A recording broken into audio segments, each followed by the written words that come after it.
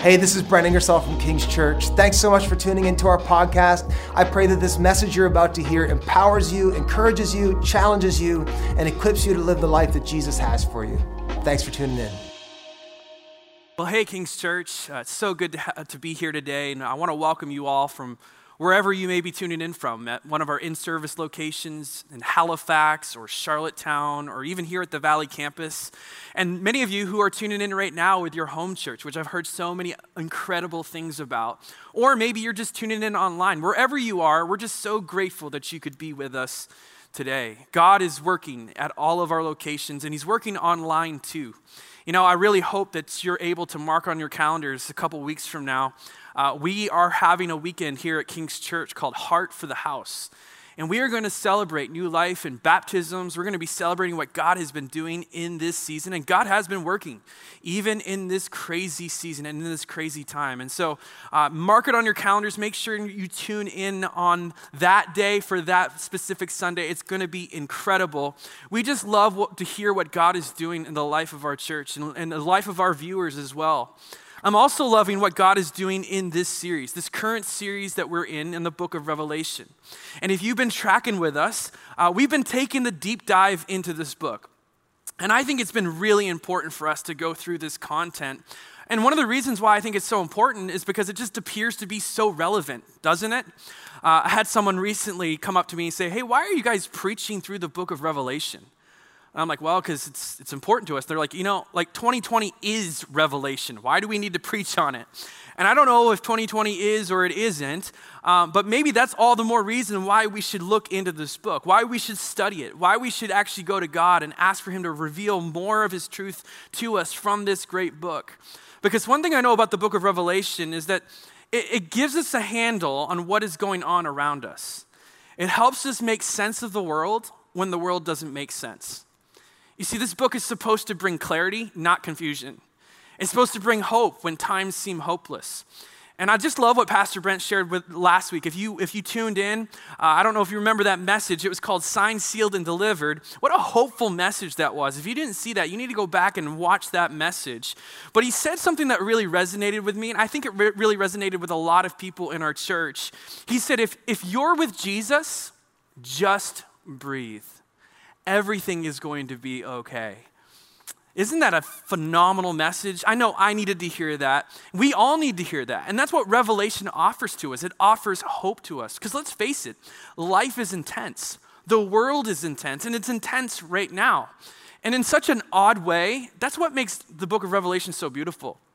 Because it actually warns us and tells us that these times are going to come, that there are going to be tribulations. We've talked about some of those tribulations, that there are going to be pandemics, there's going to be greed, there's going to be fighting and division, there's going to be evil in the world. We shouldn't be surprised by any of this, but in the midst of it all, God seems to drop this counterbalance of hope. And that's what we are in Revelation chapter 7. We are talking about hope. And I want to dive a little bit deeper on this topic of hope today. We're going to be in Revelation chapter 7 once again. The title of my message today is simply Lest We Forget. Lest we forget. Now, before we jump in, I want to ask you this question. What is your hope really built on? What is your hope really built on? What is your hope really anchored to? What is the rebar of your hope? And have you forgotten that? Now, many of you are probably pretty smart, and you're looking at me and you're saying, I know the answer to that. My hope is Jesus. And the reality is that you're absolutely right. That's always the answer in church. The answer is always Jesus. But let's go a little bit deeper. Why Jesus? Why not Muhammad? Why not some other religious figure or political figure in our world today? Why Jesus? Now, some of you might say, well, because He loves me. And that's true. But go a little bit deeper. Why does He love you? And I think we could probably do this for quite some time, maybe even for hours. I feel like your kids, they're asking you questions. Why, Dad? Why, Dad? Why this, right? Well, Revelation 7 gets right to the heart of hope. And we pick it up again here in Revelation chapter 7, verses 13 and 14. And I want to look at this. This is right in the middle of this chapter. And as you recall in Revelation 7, there's this picture of people being sealed together. And there's an elder, an angel, and then there's John. And they're interacting. They're having this conversation. This hopeful scene. But in Revelation chapter 7, right in the middle of the text, we get a picture of the center of our hope. And I want to look at this again. There's this exchange, there's this conversation. Verse 13 says this, then one of the elders asked me, this is John receiving this message. The elder asked John, these in white robes, who are they? And where did they come from? I answered, this is John answering, he says, sir, you know. And he said, these are they who have come out of the great tribulation. They have washed their robes and made them white in the blood of the Lamb. Now, I want to stop there for just a moment. And some of you, again, are really smart, and you are already putting this message together because you've seen what I've highlighted. But I wanted to say from the very beginning that the center of our hope, what the Bible tells us the center and rebar of our hope, is not just Jesus, it's the fact that Jesus bled for us. The center of our hope as Christians is in the blood of the Lamb. Now, some of you remember way back in the day, we used to sing that song in church, that wonderful song. We used to sing, my hope is built on nothing less but Jesus, what? Blood and righteousness. That's the center of our hope. Let me say it this way. There is no hope at all without the blood of Jesus. Like if Jesus just lived and he didn't die on the cross, he didn't shed his blood, we would be utterly hopeless today. And this is a major theme that Revelation is trying to communicate to us as we've been plodding along from Revelation 1 all the way to the very end, that this central figure, this Jesus, is not just some random king. He's not just some normal king. He is a king who shed his blood. He is one who has given his blood for us, and this is absolutely central, not only to the book of Revelation, this is actually central to our faith. One of the great preachers of our time, or a time gone by, I should say, Charles Spurgeon once said this about the blood of Jesus. He said, the blood of Jesus is not an arm of Christianity. It's actually the heart of it. It's the heart of our faith. It's the heart of our hope. But here's the tension I want to bring to our attention today, and that is this. Have we forgotten this? Have you forgot this? And for some of you, maybe you're watching this and you're just trying to figure out what Christianity is, and you're like, I didn't know this in the first place. But I'm speaking to you today, believer. Have we forgotten that the center of our hope is the blood of Jesus? Or have we put our hope in other things? Have we put our hope in our careers? Maybe we've built it on reputation.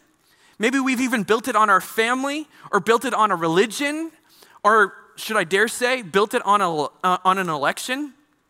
Like, permission to rant for just a moment. Like, I was just absolutely astonished to see so many Christians act like their hope was restored or lost even because of our recent election. Like, when did our hope ever be built on a human institution? Listen, let me just set the record straight for us today. Our hope is not built on our ability to cast a ballot into a box for a candidate we love. No. Our hope as believers is in the fact that God has the ability to cast his son onto the earth so that he would shed his blood for our humanity that he loves. Not the other way around. That's our hope. But how often do we forget this? You see, what's so astonishing about this text is that John seems to have forgotten this. Even John, the guy that actually wrote the book of Revelation. And not only did he write the book of Revelation, this guy wrote many other writings and gospel writings about Jesus. In fact, he spent time with Jesus, and yet it seems as though John has had this lapse of thinking. In modern times, we call this a brain fart. You ever get those? You ever forget something so vital to your life, like you forget your wallet, or maybe you forget your password? I feel like I'm changing my password on my computer every single week. Maybe some of you have forgotten your kid. Now, I've never forgotten my kid before, but I can speak from experience as the kid.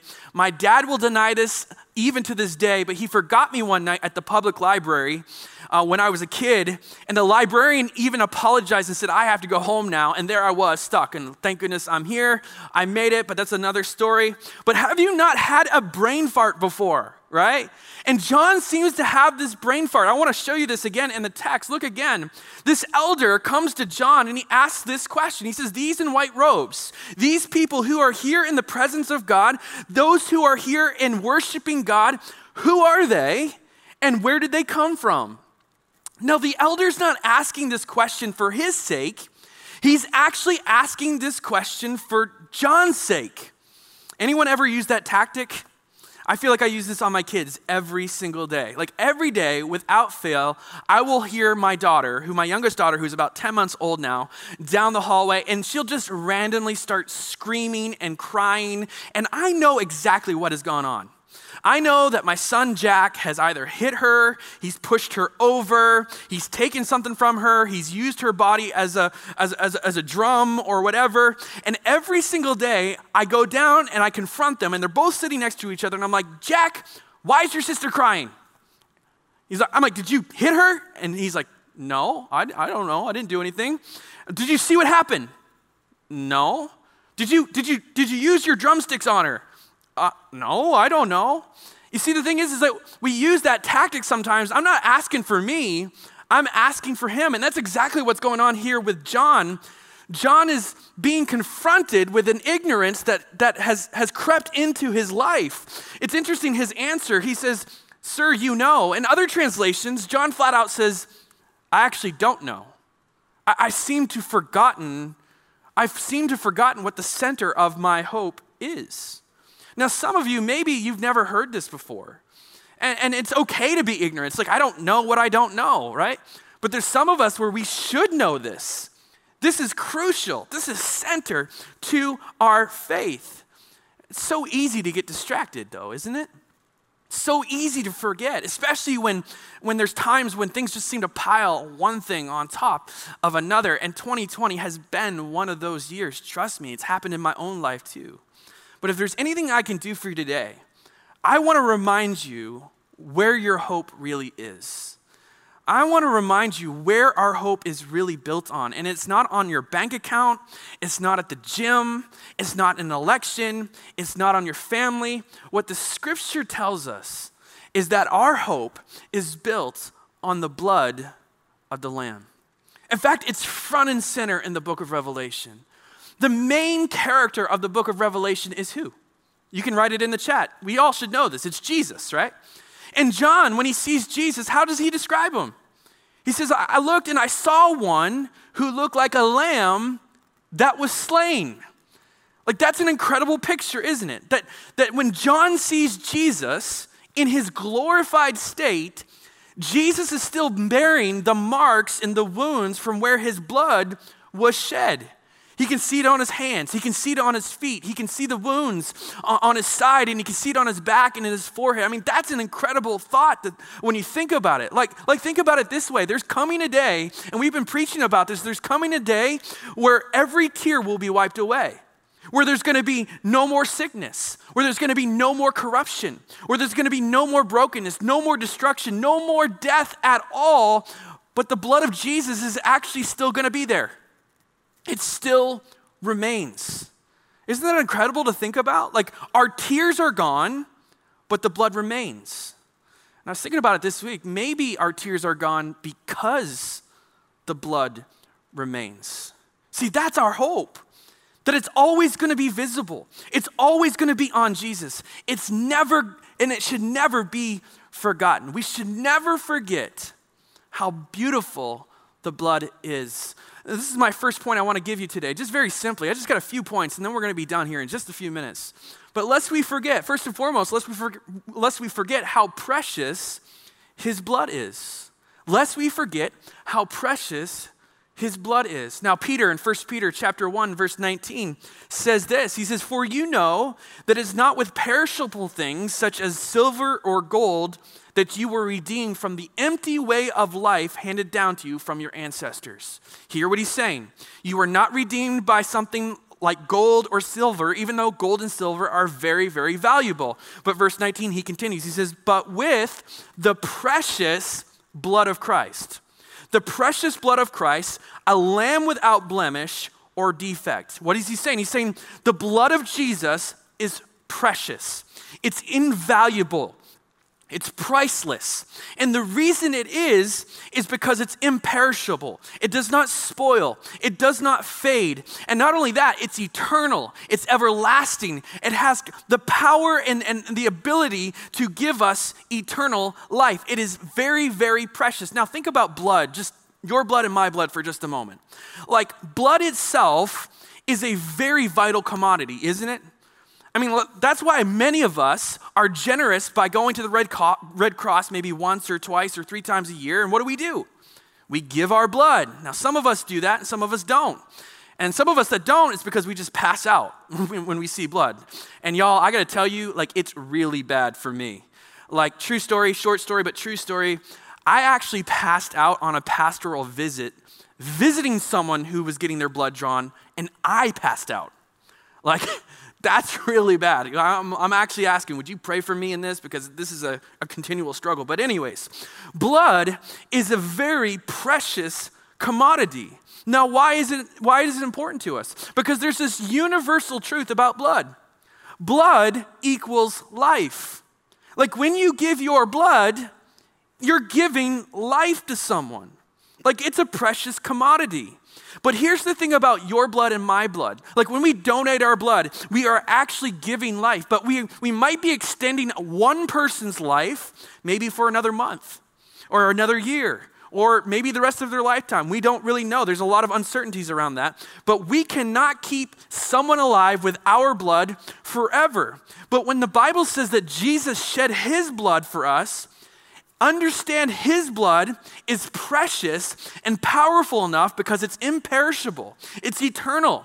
It keeps us alive forever and ever. Even though we die, we live in Christ because of the blood of Jesus. And not only that, not only does he shed his blood for one person, it is precious because it is that powerful to cause every single human ever to live forever and ever and ever. That's why the greatest commodity in the universe is not gold, it's not silver, it's not Bitcoin. The greatest commodity in the universe today is the blood of Jesus. You see, his blood provides life and life forever. It has the capacity for eternal life. Lest we forget this, how special it is.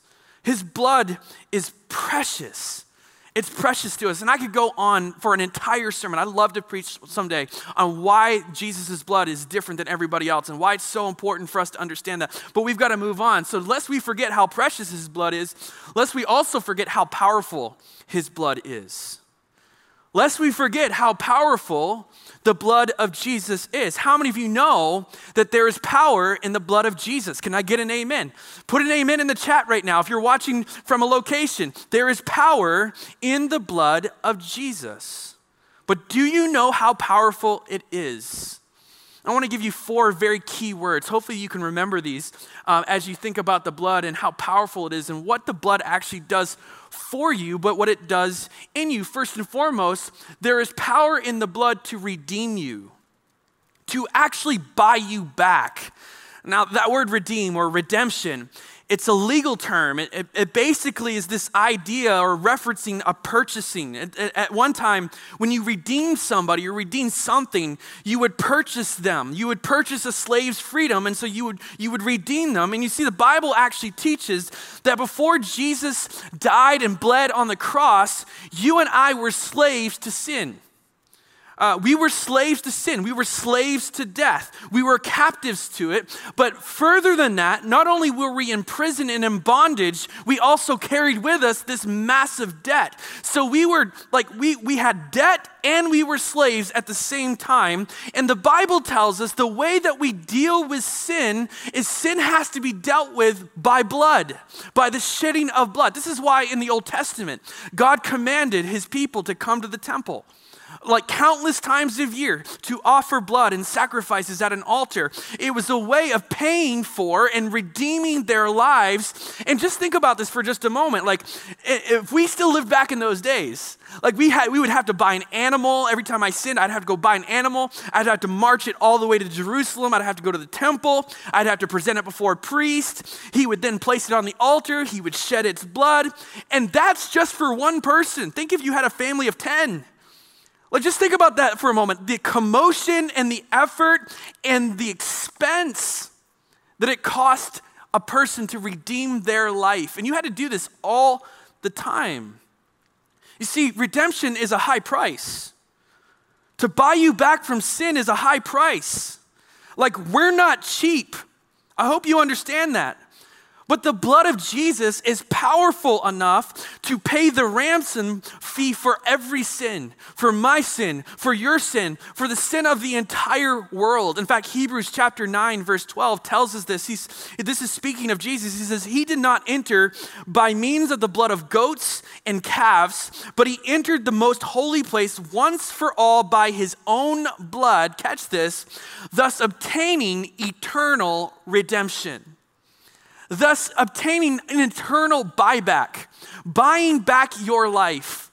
You see, the reason we don't need the temple anymore, the reason we don't need to go there is because that was a temporary fix. I was only redeemed up until the moment I sinned again.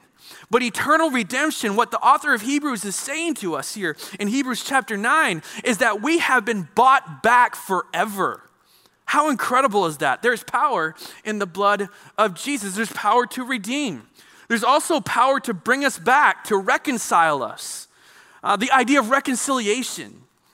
Reconciliation is to bring union or to reunionize.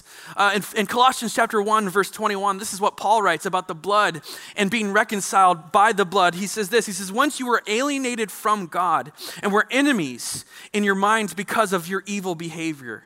But now he has reconciled you by Christ's physical body through death to present you holy in his sight without blemish and free of accusation. What is he saying? He's saying that the blood of Jesus doesn't just buy you back, it brings you back. It brings you back into union. It brings us back into relationship with God. The reason that these people are in heaven's throne room and before the Lamb is that they have been brought back by the blood of Jesus. That's what it means to be reconciled. Like, how incredible is that? There's power in the blood of Jesus, amen. There's also power not even just to buy us back or to bring us back, but to bail us out. That's the idea and the thought of justification. You see, when we talk about just being justified or justification, it's actually a legal term, like in a courtroom. Like a ruling has been handed down, but the blood of Jesus renders you and I not guilty. That's what that means, to be justified. We are no longer guilty of our sin. We are no longer guilty of our wrongdoing. All the evidence that has been stacked up on us, and trust me, there is a lot of evidence in my life for my sin. There's a lot of evidence in your life because of sin. But in the blood of Christ, we have been justified. There has been a not guilty verdict on your life and my life. Like, let that resonate with you for just a moment. Doesn't that just set you free? You have been justified by the power of the blood of Jesus. Paul writes about this in Romans chapter 5, verse 9. He says, but God demonstrates his own love for us in this, that while we were still sinners, Christ died for us. Whew. Since we have been now justified by his blood, I am no longer guilty because of his blood. How much more shall we be saved from God's wrath through him? We live a life of no guilt, no condemnation because of the power of the blood of Jesus. Like, this is why it doesn't make sense when people don't accept Jesus, because when you reject Jesus, listen, like, hear me on this. If you're on the fence and you're like, I don't know about this Jesus and I could go either way, listen, if you reject Jesus, you are rejecting the only person who can plead you not guilty before God. You see, the moment we reject Jesus, we're basically saying to God, no, I'm gonna be my own lawyer. I'm gonna give my own fight.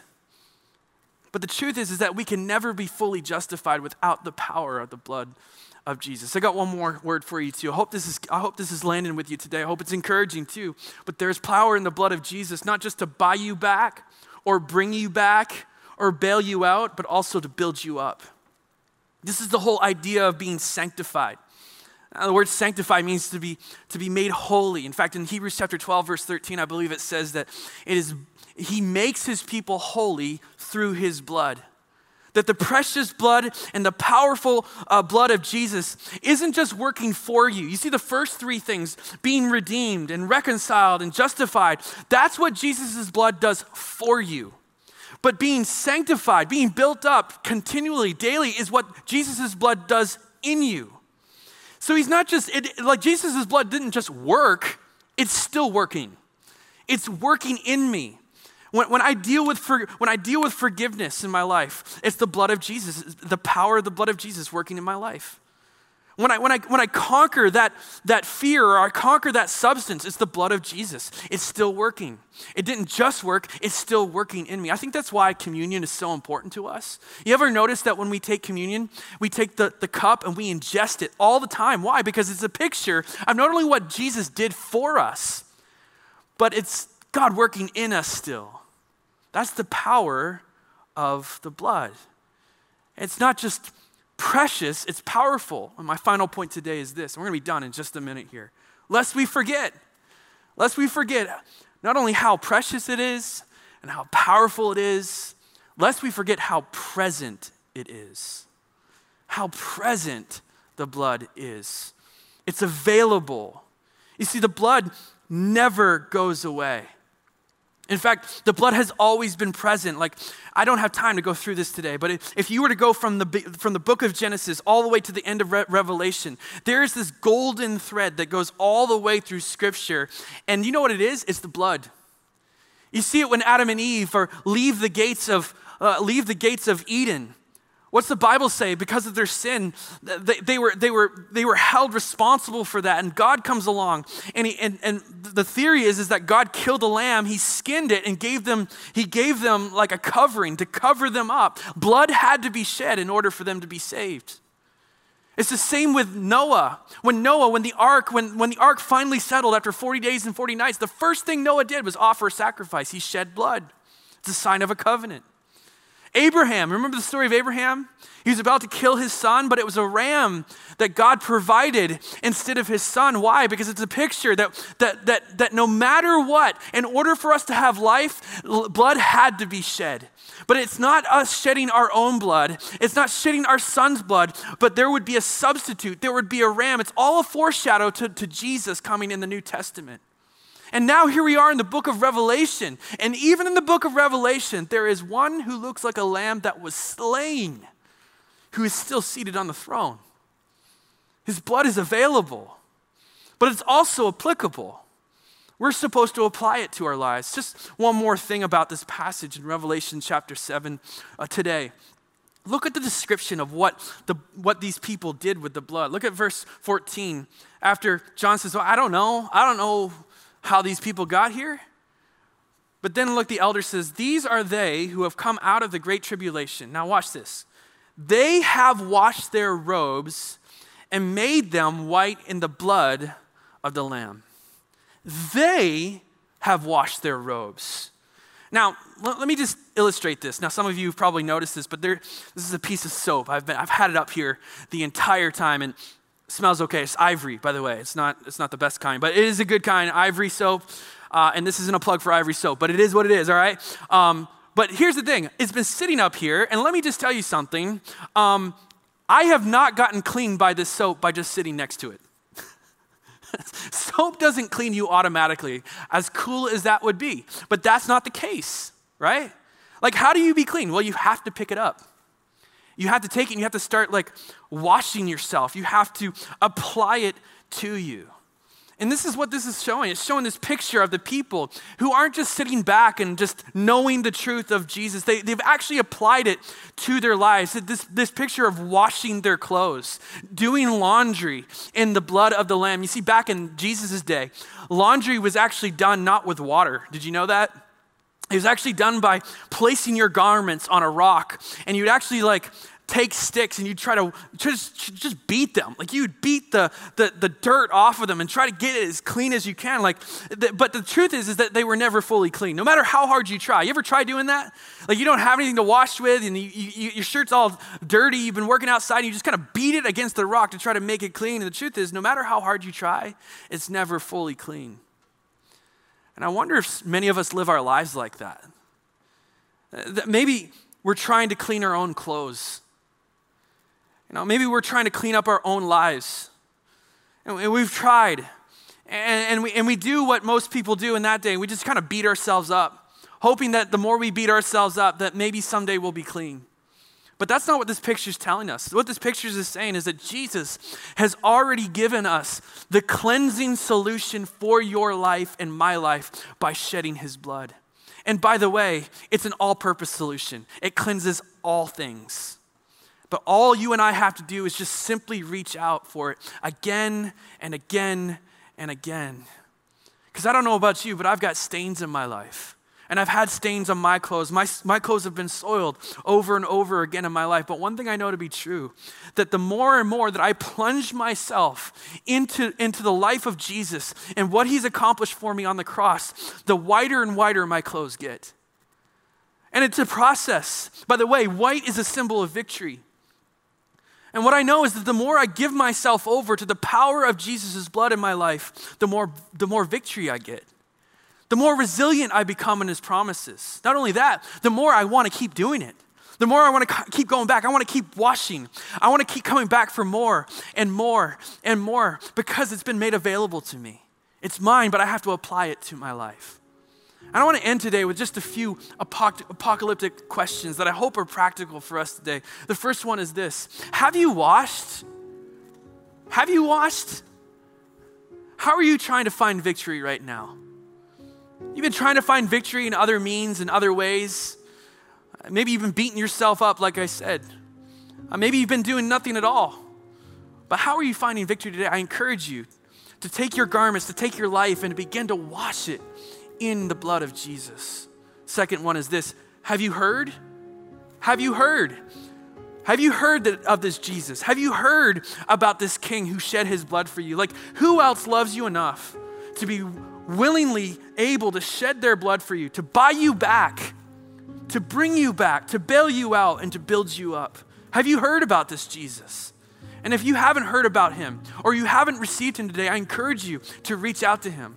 It's just a simple way. Just say, yes, Lord, I believe you to be Lord. I believe you to be King. And I want you to be in my life. I want you to wash my life today. And then finally, maybe this is for the believer out there today. Maybe it's been a long time, but have you forgotten? Have you forgotten the heart of your hope? See, our hope is not just in a Jesus. It's not just in any king. It's not in just some Caesar or some president. It is in a Jesus who shed his blood for us.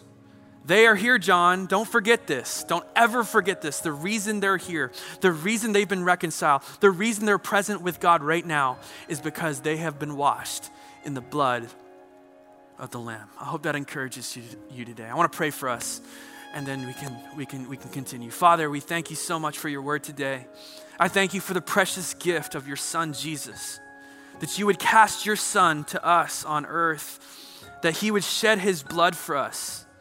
Lord, help us never to forget the blood of Jesus, that which was shed for us so that we might have life and life abundantly, and all of life. It's not just that this is just a marker that we just stick our hat into and say, okay, I got a ticket now to heaven. No. This is about experiencing what Jesus has done for us and in us today, right now. We can experience a life that is guilt-free. We can experience a life that is condemnation-free. We can be free and totally free in Christ today, Lord. So we reach out today and we apply the victory that we find in the blood of Jesus today. Lord, help us to be those people. Help us to be men and women with white clothing, men and women who come back to the washing machine that is the blood of Jesus that you have done for us. Lord, we love you and we thank you and we praise you. In Jesus' name we pray. Amen. Amen.